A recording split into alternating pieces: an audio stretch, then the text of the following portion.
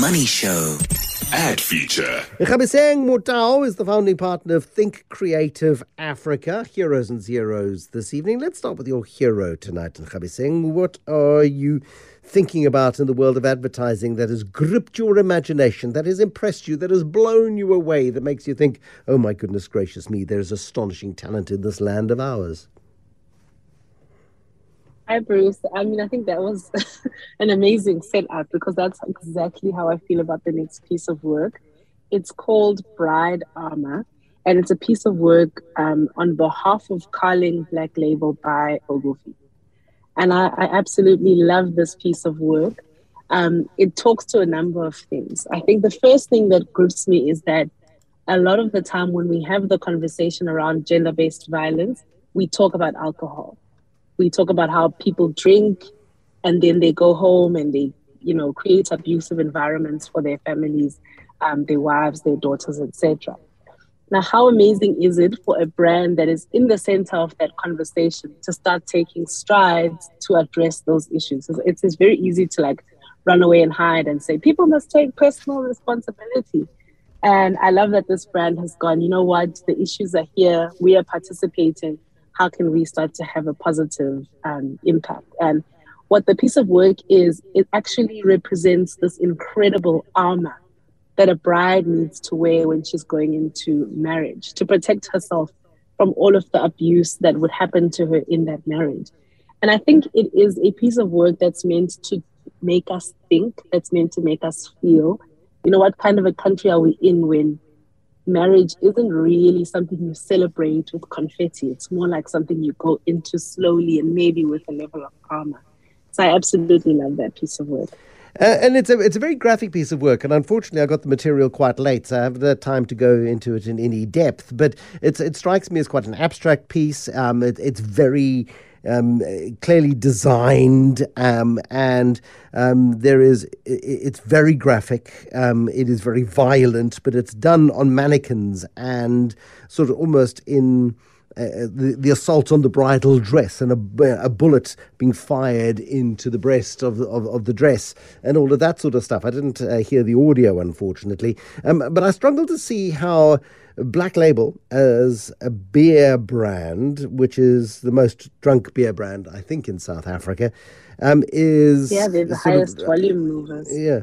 How it comes out of this well? I mean, what is the association when it talks about the armor that women need around them? What is the...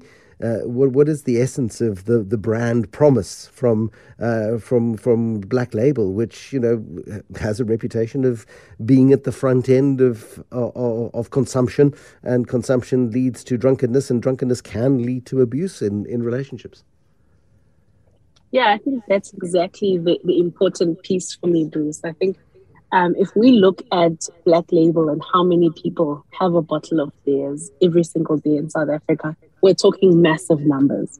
And I think that when they look at their brand essence, it's always been about champion men, getting more refreshments at the end of the day, looking at the Black Label Cup, all about these guys that are stand-up guys in the community. But I think to talk about champion men in the face of the gender-based violence figures that we have in South Africa feels a little bit tone deaf.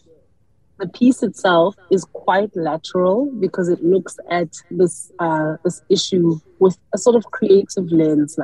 Let's actually take this thing all the way to the last degree where women have to wear armor when they get into marriages.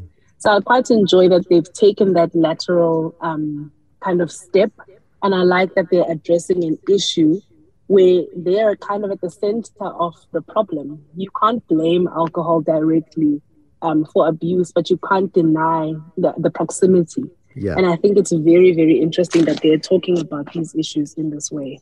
Is it an ad that is going to change the behavior of men, or is it an ad that's going to win prizes for its astonishing creativity? I think it's a very good argument, right? To have. And I was actually at the Festival of Creativity in Cannes a few weeks ago, and that was the raging argument. Is this right for its audience, or is this right for this audience in the creative industry? And I think we've got to look at it this way. The industry has two jobs. One, to sell volumes of things to people, but two, to also sell ideas to people. And a lot of the time we under index on the ideas, especially around social issues. So maybe it may not sell more Black Label, but it might start the right conversations around tables at braais, in places where it's uncomfortable to talk about those things. They give people a vehicle to go, hey, did you see that Bride Armor piece? And then suddenly we're talking about gender-based violence. So I think it's a win for me.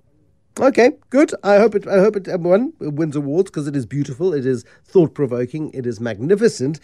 I just hope that it's effective too, because that's the purpose of advertising, of course, to change behaviours, whether it's a purchase decision or in this case, it's to make men think about the way they behave once they've had a Black Label or two or three or more.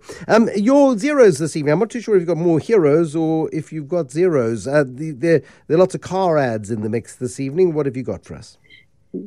Yes, so I'm looking at the automotive giants, Audi, BMW, and Mercedes-Benz. I'm looking at the international commercials for 2022. So there's three of them, and the reason I've brought all three brands into the room is because the automotive industry has tended to set the tone creatively for many years. I think a lot of us remember sheer driving pleasure. I think a lot of us remember Beats the Benz. A lot of us have this affinity to car advertising. When last did you see a car ad where you're like, wow, that is creativity? I think they've taken their leadership and their credentials in the space as an opportunity to just rest on their laurels. So I'm looking at the Audi one. Their line is "Here's to the future." The BMW one is "Improvement inspires improvement." And then Mercedes-Benz speaking exactly about the electric car. So the car that electric has been waiting for. I mean, none of these are like garnering goosebumps for me. I don't know about you, Bruce. Well, let's listen to the Audi one. I think that's the one we've got. Let's see whether or not we get goosebumps or whether the goosebumps come from cold sweats, which come from a desire to heave into a bucket. Let's find out. In 2021, we celebrated progress.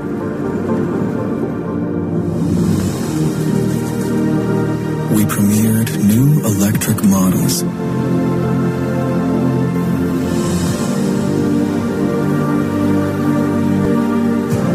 Started conversations about change. Okay, stop. No, please, spare me. I think we're in agreement. What are they doing? Are they a political party? No, it's a car. Sorry, we started conversations about change. I mean, it's such a difficult balance because you want them to be telling you about the wonder of what they're producing. You want them to show us about how they're improving the world and how they improving mobility. But we don't want them to be talking about talk, and we don't want Top Gear on our on car ads as well. I think we want to be inspired. I suppose that's your point, isn't it? Absolutely. And they've done it before. There's so many ads that I can think of that are automotive car ads, and like really, really inspiring. They make me want the car. They make me want to be associated with the brand, and they make me want to share that piece of work. Like, have you heard this ad? But lately, I don't think that they're doing that. And I brought up the international versions of the ad because a lot of the time in South Africa, we have to just make adaptations of international work in the automotive space. If I'm looking at this, I'm like, oh my God, these poor agencies are going to have quite a snooze adapting these pieces. Yeah, it's so disappointing. It's such an awful waste. But thank you very much for being with us this evening. And I was saying, it really is fascinating to see how the world of advertising is so successful and so incredible and so inspiring and so motivating and so often gets it wrong. And I was saying, Mutao, the founding partner at Think Creative Africa, Big Fat Zero for the globe's most popular motoring brands for being boring. And a big thumbs up to Black Label, which has come out boxing, literally, in a space of femicide and violence against women. I'm just looking, the Home Affairs Minister, I've spent time on his website in the last 2 days watching the little circle of death bore the living daylights out of me before giving up on trying to make appointments for passport renewals. But I watched the dear man, who I'm sure is very, very nice, and I wonder why 3 years nearly into us doing video interviews and having conversations via video link-ups, why are we still looking at people's nostrils? And why he has got the world's worst lighting, and why I'm looking at his office lights in the background, and why he doesn't know where to look, and he's deeply uncomfortable. He's listening, almost as if he's reading something on his computer while Kathy Motlatlana tries to have an interview with him. But he's not looking into his lens. He's just completely off camera. The phone or computer is sitting on his desk and is going up his nose, and there's just absolutely no sense of pride by the supposed communications professionals that these guys employ and pay vast amounts of money to create a dignified environment for these guys to present themselves as well as they possibly can. It's astonishing. What's it, 2.5 years, 3 years? I mean, I had 2 calls today where people were on mute. It was hilarious. That's fine in a meeting situation, but we really should be through this really poor presentation, particularly of public officials who really could inspire a little bit more confidence right now. I guess he's in load shedding. Maybe that's why it's so dark where he is. Lift the camera. Eye level. Eye level. It's so